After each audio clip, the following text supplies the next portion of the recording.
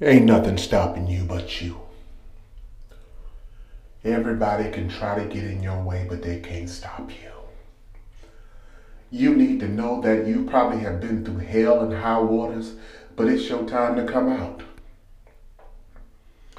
I just came out of a lawsuit where my ex-wife tried to take my children, my homes, my cars, my investments, got on the stand and lied. I'm the living proof. And God showed up. Not only did she lose, but she had to pay me. Did y'all hear me? She had to pay me.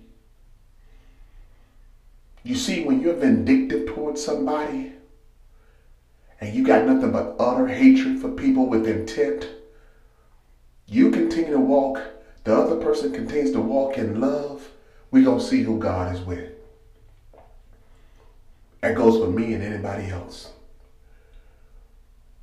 It took 4 years for this day to come.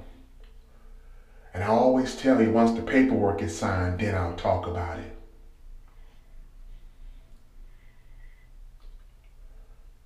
Stick with God. Everything else is a lie.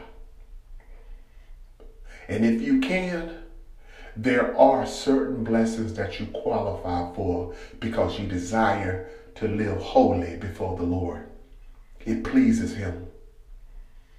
I didn't say God don't love you because you living in sin.